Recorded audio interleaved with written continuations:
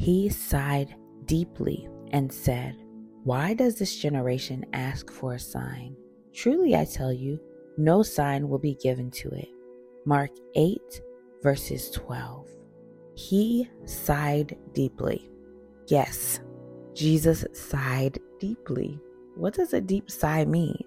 A deep sigh means that Jesus was disappointed. He had grief.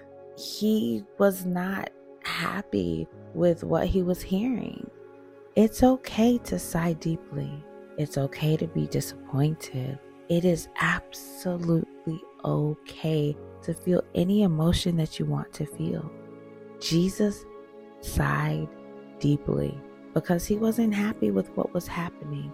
He wasn't in a place where he was full of joy or peace or any of those things.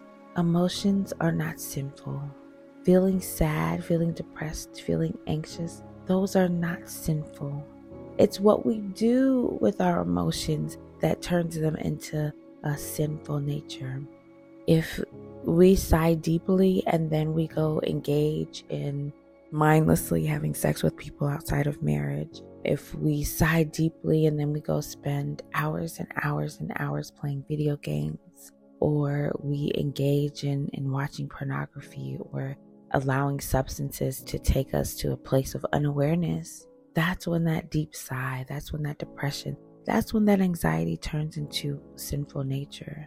But if we just sigh deeply and we say, "Lord, I'm tired. Lord, I don't know what to do. Lord, I need you." If that's what we do, that's okay. Release those emotions, release the heaviness, and give it to God.